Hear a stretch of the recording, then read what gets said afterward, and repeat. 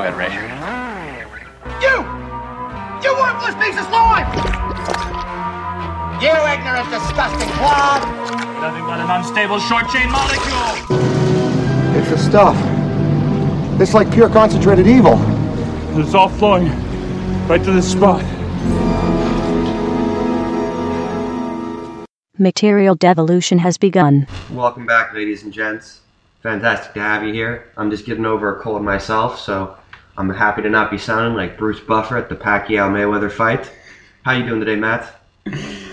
Oh, man. What a shame, Bruce Buffer, huh? They had the two announcers, and Jimmy Lennon, he still sounded pretty proper. Poor Bruce. Bruce, legend. It's just something's with the throat. I don't know. Does he have some condition or something? I don't know, but, he just sounded like his voice was getting tired. Still better than the fight. Still better than the fight. And Jamie Foxx. Anyway,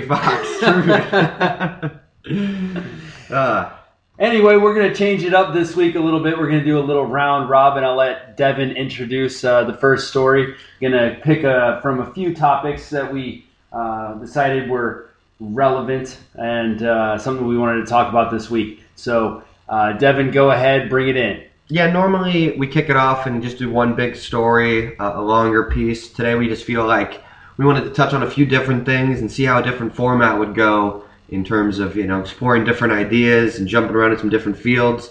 So the first story we wanted to talk about is the NSA program on recording all phone records was ruled illegal recently. So basically a federal appeals court ruled that the NSA collecting everybody's phone records violated the U.S. Patriot Act. And this is like the first time that an appellate court's weighed in on the program. So there was almost a 100-page opinion from a 3-panel of judges that just basically tore into the government and said they overreached, but they went short of actually putting injunction on the program. They said they were going to leave it up to the discretion of Congress. So we're at the stage right now where Congress is debating whether they should authorize the statute that enables this law. So that's the story, and it's really interesting. It's related a lot to with Edward Snowden exposing this program existed. So I was really interested that this actually happened. It's pretty rare that a federal appeals court would go after the NSA like this and bring something like this, to the next level, which I'm not sure what is. It's going to be something. What do you think, Matt? Yeah, this is a really interesting story, and something that, this started 2 years ago, 2013. With Snowden, leaking these documents. He's been in Russia ever since. Yeah, so a lot of this was secretive before, and they were kind of forced to do it in public now that we know about it. Right. I mean, we wouldn't even have this conversation if it wasn't for this man leaking these documents. Yeah, this would be happening. It'd just be secretive. Yeah, exactly. It would be happening, and there wouldn't be any ruling on it at all. And now it's ruled illegal. So this is the biggest thing that I think we also need to talk about is a little bit about now. What do we do with Snowden? Oh, do we let him back? Because there's that story that he's trying to make the first steps to coming back here. Yeah. On probably the basis that we don't throw him in jail for the rest of his life. Right, because right now he's branded as a traitor and not a whistleblower. But this actually proves that there was something illegal going on that needed to be brought to light. And they would say there's legal means to go ahead and do this and to release these documents. That's always the excuse. And you and I both know that in the cases where people do go through the proper channels, they always say go through the proper channels, you're blackballed.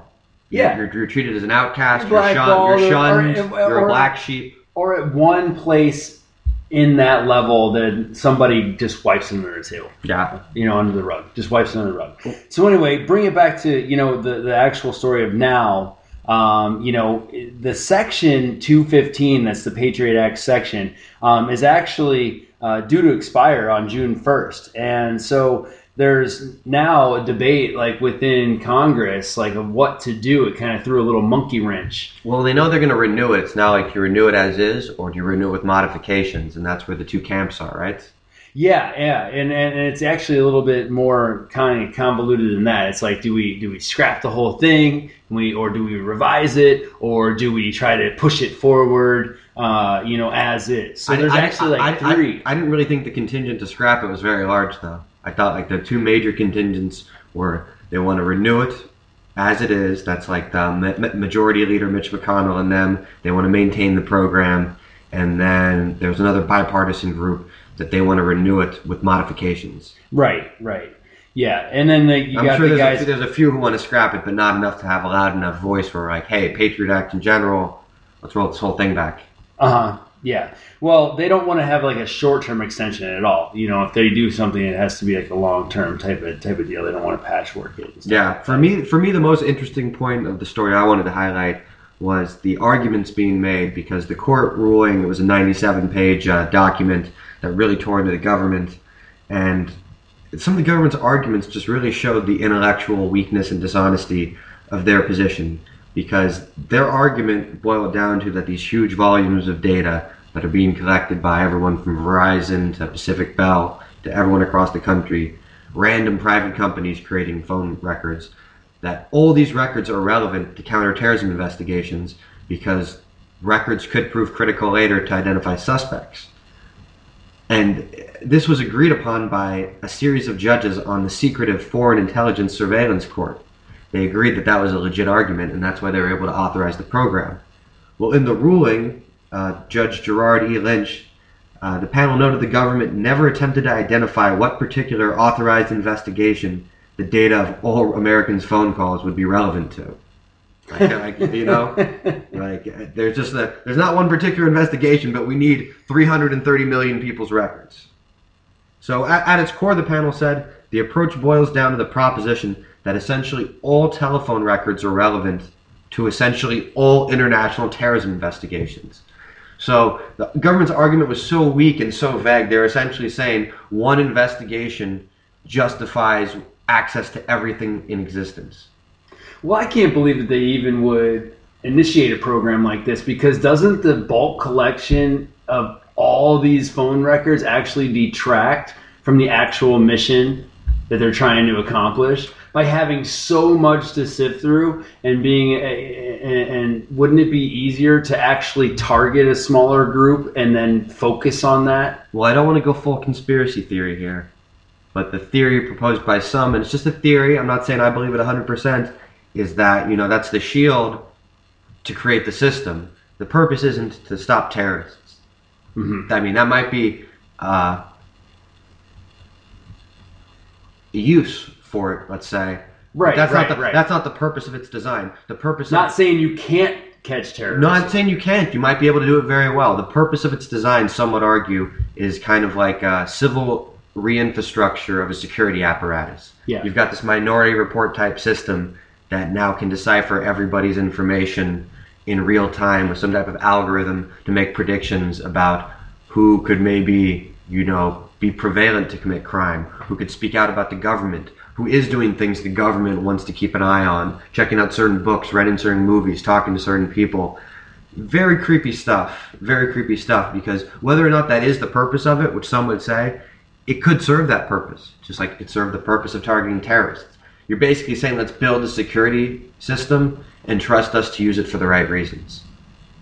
Yeah, a very, very pervasive security system, right? You can really delve into people's psyche and what they do and how they act, and like you said, predict what they're going to do next based on this data that they can collect. Just the creation of such a system really shows that we're at that stage where the technology is there to create the apparatus. People didn't believe this was really possible. Listen, whether they have malintent or not, it's a scary proposition. Of course, like I said, when you're building the apparatus, just the fact that people are running it scares me, because even the people with the best of intentions can make the worst of mistakes. Has been proven time and time again throughout history. True. So, we're people, we're fallible. We shouldn't create a system that could accidentally entrap us and ruin our way of life, because we can't trust ourselves to run that system. We need to have safeguards in place and have a system designed where that's not even a possibility. Right. So, it's kind of like we'll risk the freedom for the security. Well, I also think that there's a very dangerous risk. I also think that there's infinite variables of like why people are doing what they're doing and or searching what they're searching on the internet or talking about what they're talking about, and not all of it is nefarious or criminal. You know what I mean? You can have conversations that have strange underlines when you're actually just having philosophical questions being asked. Yeah. You're playing devil's advocate. Exactly. You know? You want to know what the enemy has to say. Now, this isn't to try to be like the, who's the guy in The Who, like Pete Townsend, like, I was looking at child porn to, you know, because I'm on this panel investigating it, we're trying to fight it. We're not talking about that, but sometimes you want to know the unpopular opinion. So you might look at a website that has terrible views about Americans and stuff like that because you want to understand better what the enemy or what the other, let's say, thinks about you. Right. It's not because you would necessarily have that point of view. So by simply wanting to know what Al-Qaeda thinks, you could somehow be associated with being Al-Qaeda. Right, exactly. You know? And that's where it gets really interesting. Because I would never support Al-Qaeda in any way, shape, or form. Right. But in the sake of intellectual honesty, I do want to know what they say so I can chew it up and shit it out as the garbage it is. But if I'm not willing to sit there and absorb it, then I can't really say with any intellectual certainty that they make a bad argument. You gotta let people hang themselves with their own words. Right? I think that you also really need to, understand what the threats are out there. Like, not just like secondhand. Like, I need to know what these people are all about. Like, for me, to make me feel more comfortable with whatever's going on in the world. And you understand the perspective better. How can you not need to see things from all eyes? There's an incident that occurs and you want to see it from your eyes and the person who was on the other side of that incident, because the truth sometimes lies in the middle. You have biases you can't admit yourself. Yep. So it's interesting stuff. Let's move to the next topic. I think we kind of touched on that one nicely. We'll see what happens in June. I'm guessing they're gonna renew it. Yeah. Possibly with modifications, not scrap it. I would think with modifications. Apparently, there's going to be a couple of filibusters. Going to get some really interesting political, goings on in Washington. So, second story, Matt. Why don't you give us a little lead in on this one? The second story we are going to do is we live in Southern California. We're in San Diego. We live along the border, right? Mm-hmm. And so. We've been in border lines, right? The San Ysidro border lines, sometimes together, sometimes not, but spent some good time in those lines. And anybody that has gone through those borders knows that you can sit there for quite some time. So apparently, this article is in revealnews.org, and it says the air is dark and asthma is deadly along the Mexican border. And what it's about is out in Calexico in Imperial, they are having a epidemic of asthma, basically. And what's going on is that at first they thought it was from just the agricultural burns and things like this that go on out there. It is an agricultural community, a very poor community at that. But what they have found is that these air particles are coming from these emissions from these cars and trucks sitting at the Calexico border crossing, and children are being affected. And I mean, this is crazy, the amount of people and the amount of times these kids are being rushed to the emergency room out of schools. So it talks about this doctor, her name is Dr. Seema Khan, and she's a pediatrician in California, is Imperial Valley. And the gusty days, and it swirls around this dust and these particles, and people are inhaling these things. And not only are they getting asthma from people that have lived there, but her family got asthma after moving there and just living there for just a few years. Her kids have gotten asthma from being out there. So honestly, I never even heard of this, man. I really didn't until you brought this up. I had no idea that something like this was going on, or even could, to be honest with you. And it's a combination of things, which is interesting. It's actually a three-headed hydra, it seems, where they say it's number one, traffic, there's a huge amount of traffic going through Imperial County. Just a major crossing area. It's like millions of vehicles a day. So that's like Route 8, like the 8. Basically, I think so. On top of that, you've basically got the second problem, which is the border crossing. Now, what they say is it's the third busiest land port in California. Traffic chokehold in which some 22,000 northbound vehicles come to a standstill on Mexicali streets each day. At peak times, vehicles form a 1 1/4 mile or more chain, idling for up to 3.5 hours. So you've got tens of thousands of vehicles all idling in the same area for extended periods of time. And that's when most vehicles pump out the most pollutants. Right, and that the wind blows from the south through that county. So you're getting, I mean it really is like the perfect storm. So that's the second major problem. The third one is there's a lot of industrial problems from what I've read in this article. They say that, there's been a boom in investment, but because of relaxed air regulations, open air burning is a way of life down there. Mm-hmm. So there's petroleum facilities, paper manufacturers, power plants built by U.S. companies. People use garbage fires, New Year's bonfires. I mean, anybody who's been to this Tijuana can see any point of the border. There's such a problem when you get these combination of factors, from the vehicles crossing to the vehicles idling to the deregulated industrial areas. It's scary when you want to walk around with a surgical mask during the day. Yeah, but this is a place where you would really want to do something like that. Yeah, definitely. And the article did talk about they're investing in trying to fix this. Like, there's a $100 million phase of building a new border crossing, because if you can expedite the border process, you don't have this problem of all these vehicles idling. But in the meantime, if you're in Imperial Valley, you're in a lot of trouble. I mean, the article pointed out that since 2009, a study found that 1 in 5 children had been diagnosed with asthma at some point in their life. They hold the state record for asthma hospitalizations for children. I mean, all these problems where clearly there's some type of environmental crisis happening.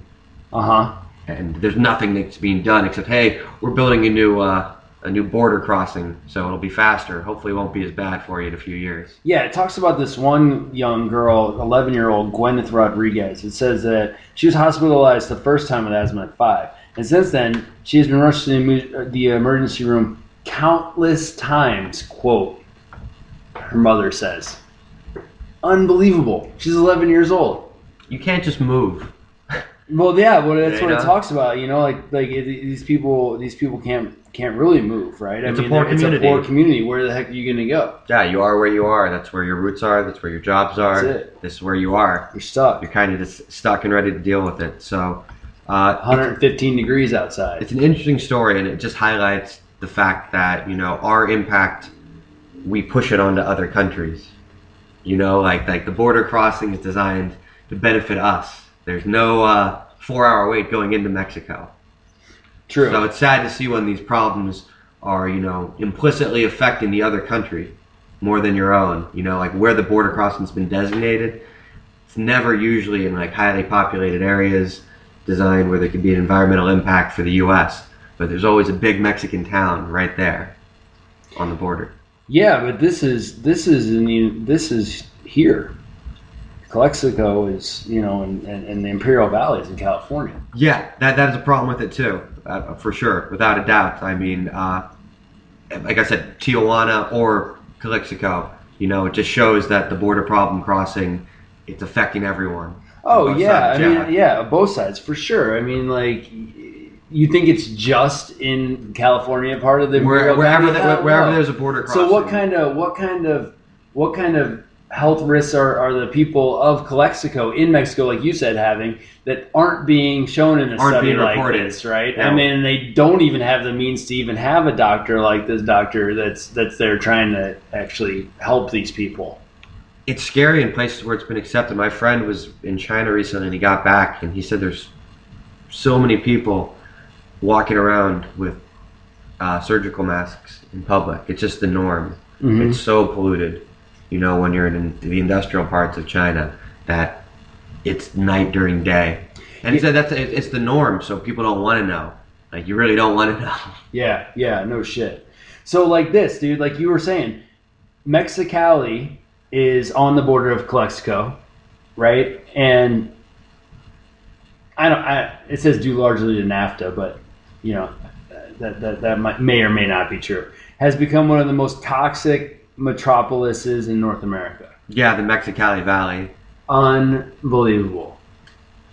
It's that's where a lot of, like, closest place you can get slightly deregulated for air quality. There's no EPA in Mexico. Yeah, it's kind of like, we're just out here. We can run these plants. It's pretty clear air on the desert. So be careful when you're in Mexico, especially at the border. Yes, ladies and gentlemen. So put on your mask when you approach the border crossing. Or just keep heading south. Make it to Baja, or maybe at least Ensenada, where the surfing's good. Get some lobster tacos. Air's pretty clean out there. Campo Lopez. So let's move to the next story, Matt. I was really interested in that Mexico one. Maybe there's not as much to talk about as much as it's just an interesting thing to observe, because there's almost nothing that can be done about it except to sit back and watch what happens, right? Yeah, I mean, without really delving into, whether or not the companies out there are actually abiding by any EPA regulations right now. I mean, obviously, I'm just speaking in hypotheticals, not even speculating whether they are or not.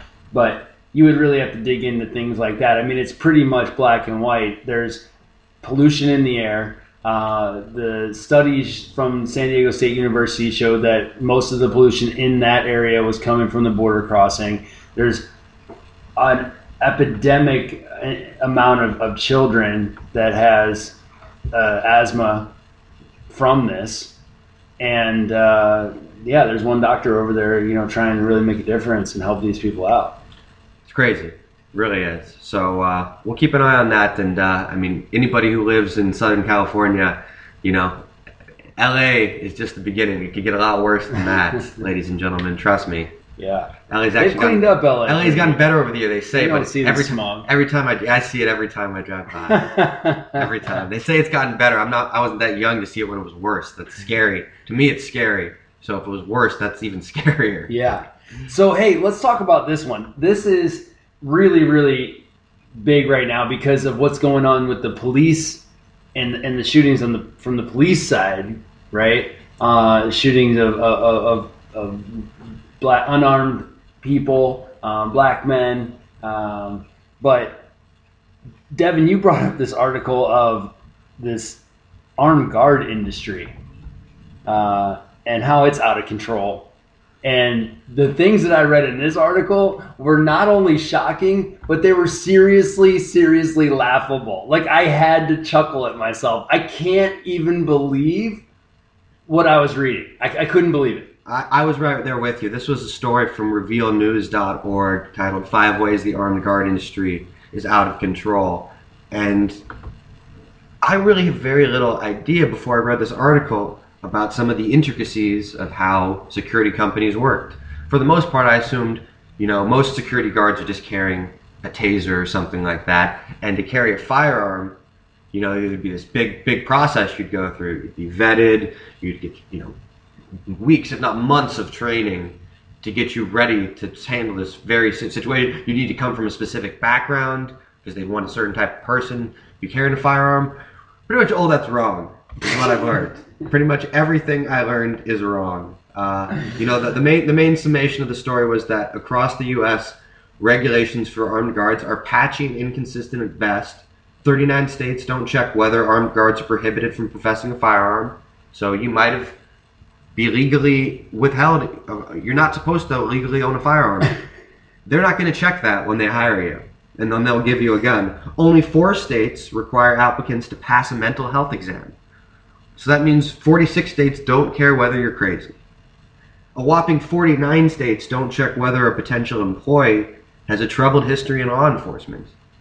If you were dishonorably discharged or involved in a lawsuit for brutality, that's definitely not our problem. We see your law enforcement background as a plus. So when that dude gets out from shooting that guy in North Charleston, he can just go ahead and become a security guard. He's good to go. So where they really highlighted this and where they really show you how asinine the training they're providing to people is was where they compared the training for nail specialists or manicurists. It's a position that actually takes a good amount of training. Usually takes anywhere from like a couple hundred hours to almost 1,000 hours to become a certified manicurist. Well, in many, many states, the disparity is shocking. In Alabama, 750 hours of training to become a certified manicurist. 12 hours of training to become a certified security guard, with only 4 hours of those 12 for firearm certification.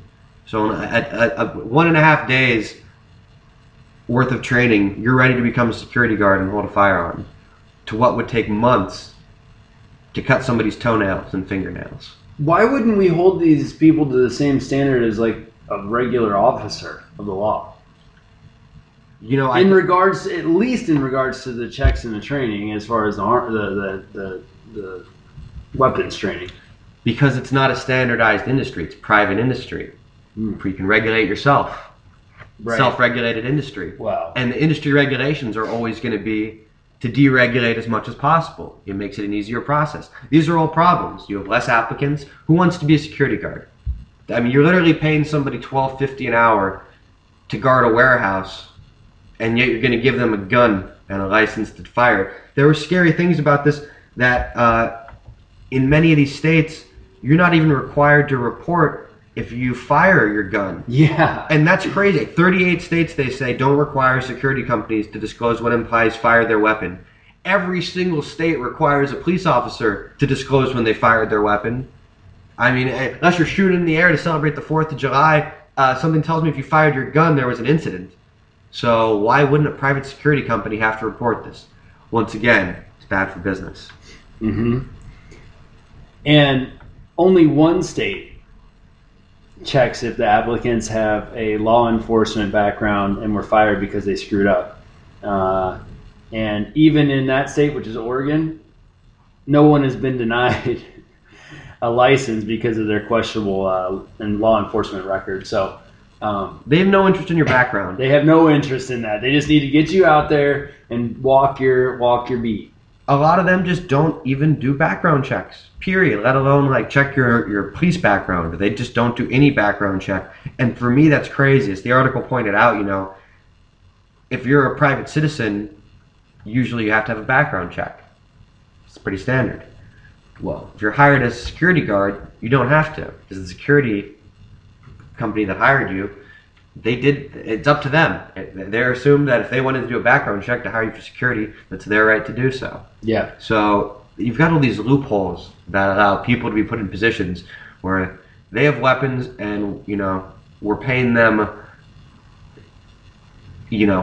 barely enough to feed themselves on a week-to-week basis. We're trusting them with the ability to end somebody's life in a split second by pulling a trigger.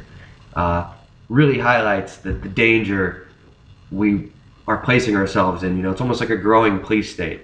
Yeah. In that if there's not a lot of police being armed, well, we don't need the police being armed, but we'll replace them with a bunch of inept private security personnel who've gotten 12 to 14 hours of training. Well, I thought it was funny, like this Arizona one where the guy was a 19-year-old security guard, had a rap sheet as juvenile, aggravated assault, assault with a deadly weapon, like 11 and 13. Wasn't even supposed to have a weapon, and ended up shooting and paralyzing an 18-year-old for stealing some Cheetos and some other food out of like the Circle K, paralyzing him from the waist down. So this 19-year-old, 19, with the record shot, an 18-year-old.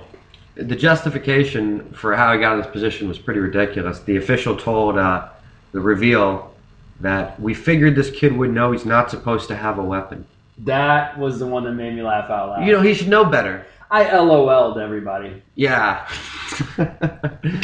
like we could have looked, but he should know. So why should we look if he should know? He should just tell us. Obviously, that's right? That's what responsible people do. Because your whole idea is not to get the job, right? Yeah. I'm applying, but I'm going to tell you that I'm going to have this because I really don't want the job. I mean, we told you shouldn't have a gun. So when you're put in a position to have a gun, you should tell them you're not allowed to have a gun. Because clearly, you don't want one if you're trying to put yourself in that position.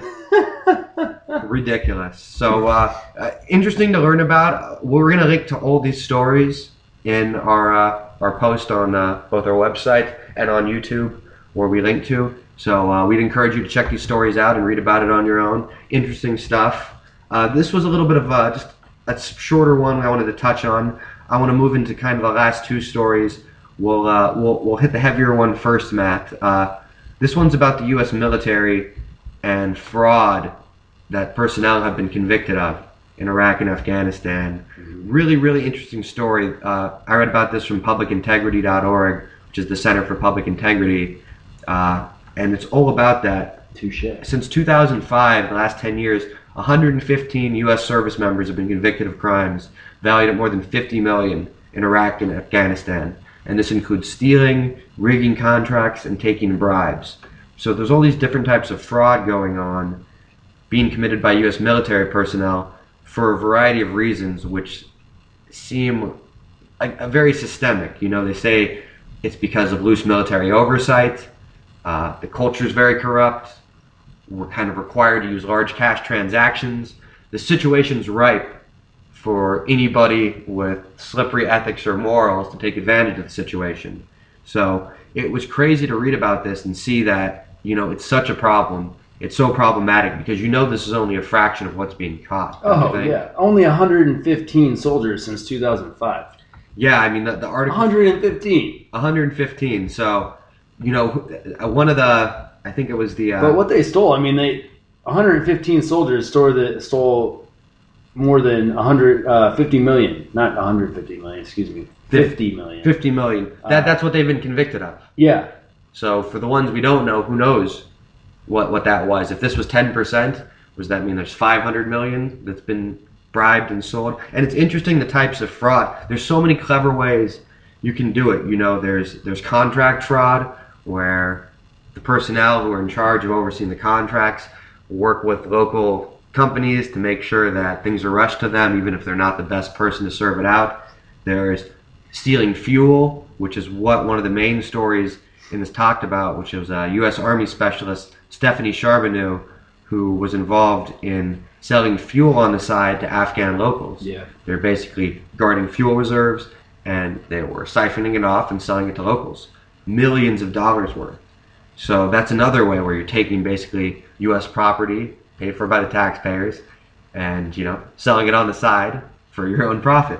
And there's even a third type of fraud the article highlighted, which was rigging property for theft, where soldiers were complicit in like marking what to steal and then leaving stuff unguarded in complicit with, you know, locals.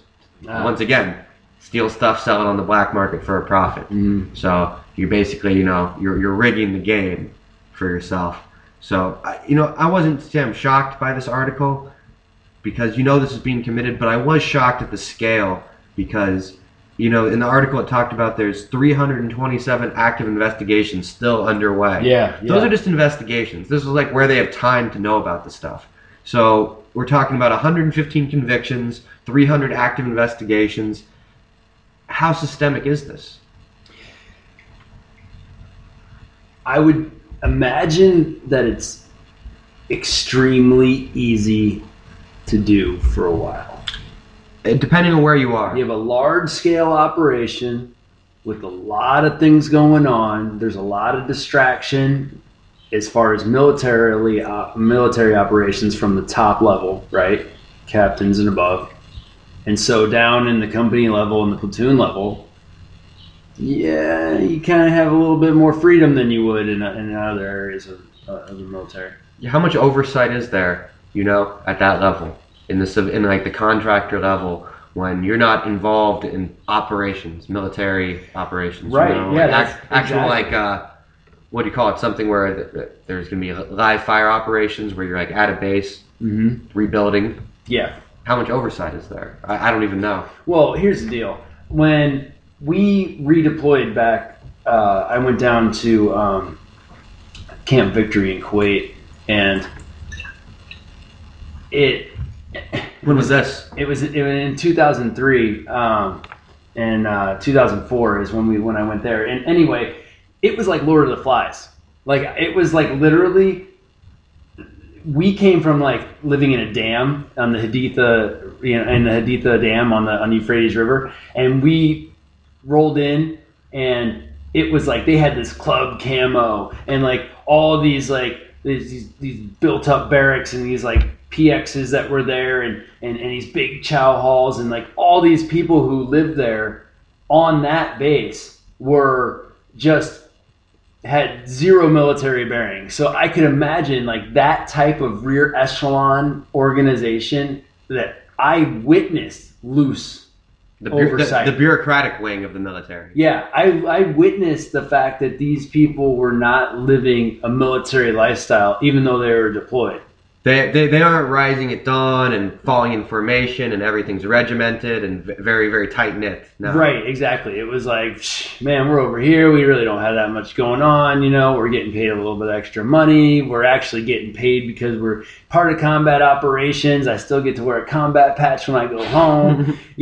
All that stuff. And yet, shit, man, formations. I'm talking about like, you like sleeping 2 hours at night, 2 hours on, 2 hours off in the freaking gun turret of a freaking Bradley, sitting on a hill somewhere. Like that's the type of shit that we were doing. And these people had zero oversight.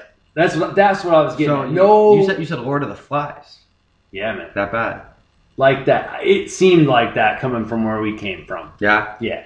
Very, very testosterone fueled. Well, it's lax environment. Lax environment, like people having sex in the freaking like porta potties and like drinking, and like we weren't supposed to be drinking in like combat zones, and things like that, and like just that type of thing. So if that was going on, then think about the type of theft that can be going on at the same time. That's what I'm saying. That's what I'm getting at. Yeah, there was a really, really interesting graph that, if you check the article out, is amazing, where it compares the last 10 years of military fraud schemes resulting in convictions in Iraq and Kuwait versus military fraud schemes resulting in convictions in Afghanistan. And what it shows is there's a direct correlation between where the military funding goes and where the fraud schemes are being committed. What a coincidence. So as the funding shifted from Iraq to Afghanistan over the last 10 years, the fraud shifted. It's almost like an inversion. So that there was a ton of fraud and there was a ton of funding in Iraq 10 years ago. Now there's almost no funding and no fraud there. We aren't investing in it anymore, so there's no more fraud. Well, we're investing in Afghanistan now, and fraud skyrocketed there. It's up 10 times to what it was in 2005. Because the money's flowing. Because that's where the money's flowing. So the fraud flows where the money flows. Both Iraq and Afghanistan. So it's just opportunistic. Very opportunistic, and they're kind of like pre-positioned to have these conditions.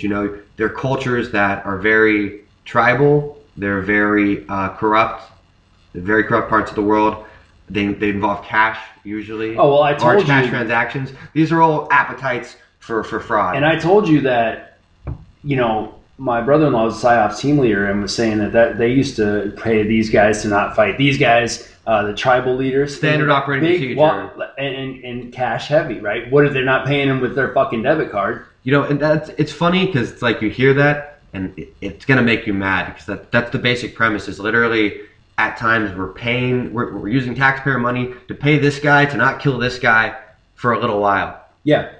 Exactly, and then you leave. But you have to accept that's the way that part of the world works.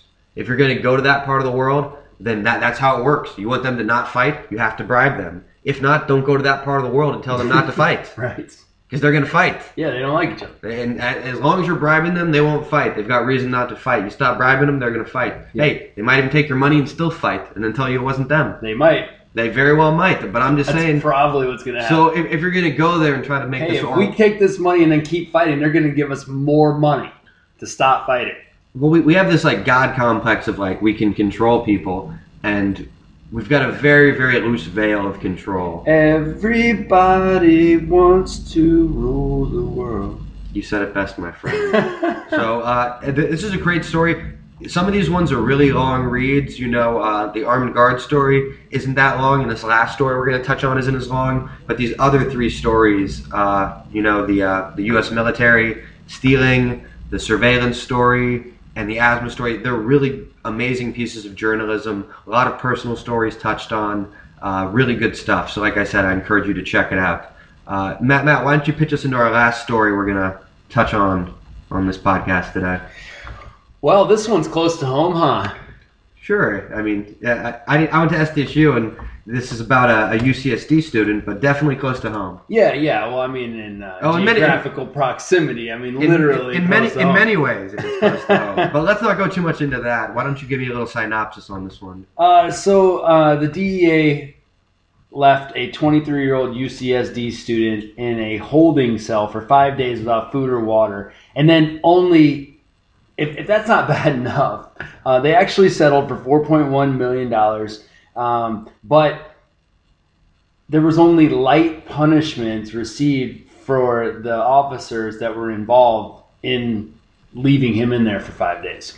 It's such a weird story on so many levels. Just the background of how did a college student get left in a DEA holding cell when all he was doing essentially, he was picked up in a DEA raid on a house, a drug dealer house. He went to the house to smoke marijuana, which, as anybody who ever went to college knows, classic college move. You go to your dealer's house to smoke.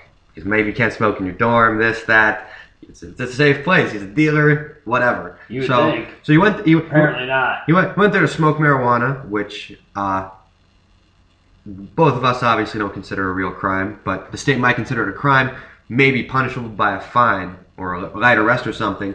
He got picked up. They investigated. They talked to him a little. They interviewed him, and they said they were going to let him go because he wasn't even somebody they were targeting. Right. This raid. He wasn't part of the And then operation. they just put him in a holding cell. They left him in there handcuffed, and I guess they didn't have a certain protocol for checking these rooms because he was there for 5 days. Yeah, and there were 6 of these guys that were involved in this incident, and 4 received letters of reprimand, and 2 were given week-long suspensions without pay.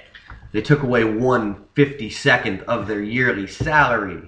Those bastards. The kid was drinking his own urine to survive. Well, I don't think that was helping, but he was drinking his own urine, so he was delirious.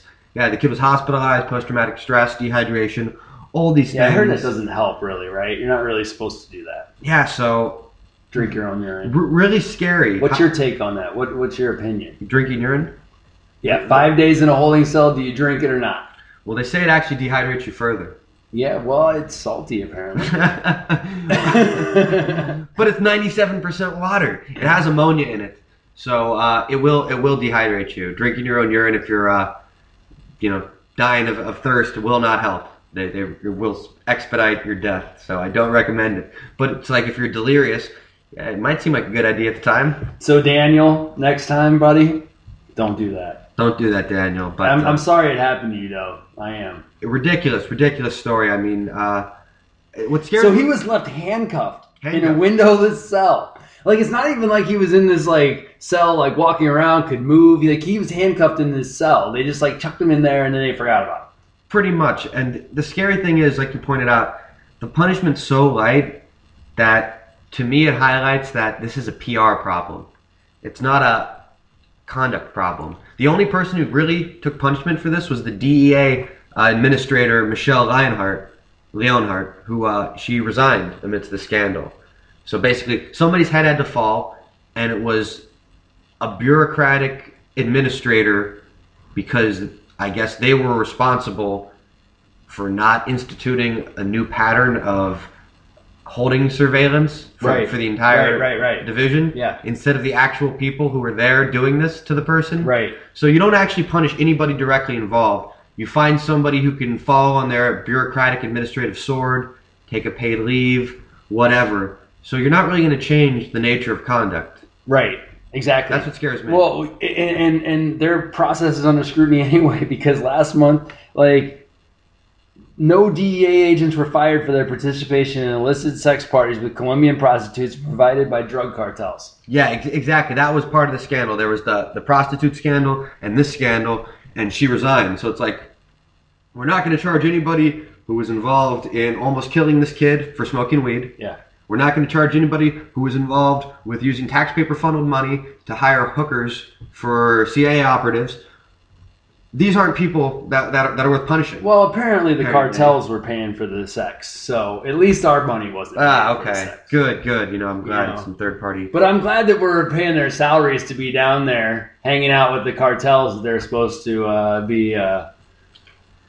be busting. Or was it undercover? So is that the story? Were they like, hey, I had to be undercover and they were providing these hookers for us, so I couldn't blow my cover.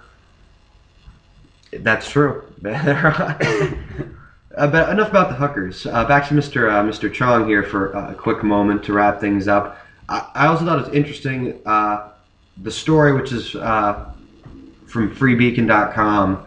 I'm sure there's a bunch of different other stories about this as well, though. It references that Senator Chuck Grassley, he wrote this letter to the Justice Department about it because he sent them a letter 8 months ago with 19 questions about the incident, from simple things such as which agents placed him in the holding cell and told him he was going to be released.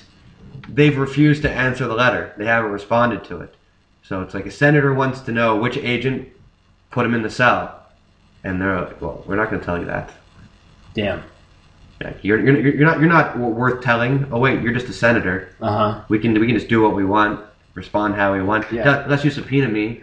Sorry, Mr. Senator, we lost that letter. Can you send it certified mail next time? So it's like it shows when these agencies have such disregard for their own administrators and colleagues, that there's a clear division between what agencies are doing and how they're being influenced, because the DEA is supposed to be a bureaucratic arm of the government.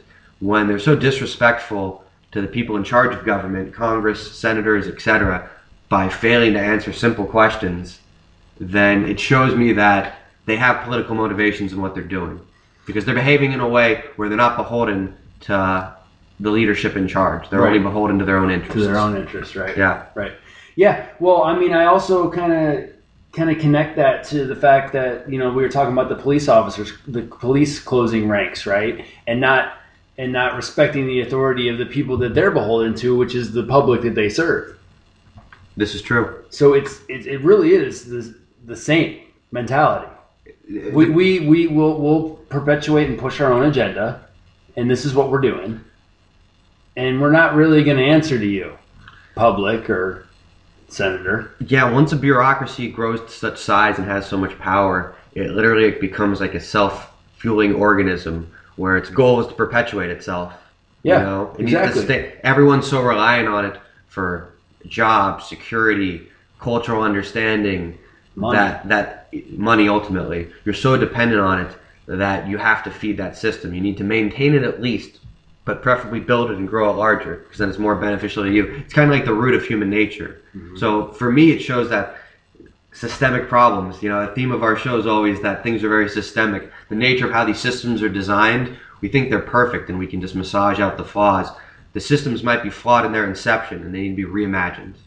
Yeah, you need to really scrutinize bureaucratic organizations when they start to get so big that they're not going to answer to the oversight or the authority that governs them. Yeah, they're just bloated and infected with this political ideology of...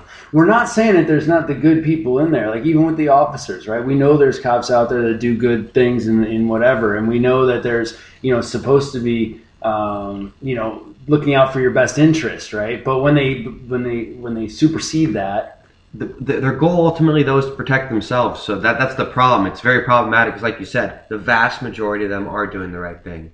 But the agency's response when they're like, hey, we want to know more about this incident with how the student was mistreated is, well, we're going to protect the agents involved. Protect the agency and the agents first and foremost. So wait, your concern really isn't about what's right. Your concern is about protecting yourself first and foremost. Exactly. Instead of doing what's right and protecting the people you're put in power to protect. Exactly. Pretty crazy. Anyway, hey, you know what? I thought this week was fun. I like the round robin little deal. I like skipping from story to story. I thought we touched on some really good things. And some were, kind of just touch on just to raise awareness about, like the asthma. People just be just aware interesting. that it's not just somewhere else where air pollution is killing people. It's here in the United States, and there's ways that we need to look at that as things and fix it to help these people. Well, I thought that was just a cool story to highlight because not every story has a ton of talking points where there's a huge discussion to have. You know, some stories are just worth highlighting. It's good to know about. You might not be able to do anything about it implicitly, but it gives you a greater awareness. It gives you a greater understanding of, you know, implications of things going on with immigration, with transit, with fuel, with industrialization, security. So it's just very interesting, and I was really intrigued by that story. So I really enjoyed the format as well, Matt. It's always fun to bounce stuff off. I think sometime in the future we might even try a guest podcast, bring in a third or a fourth member, and see what it's like bouncing some ideas off of a third noggin in here. We're coming for you, Joe Rogan. Joe Rogan would be a fun one in my dreams.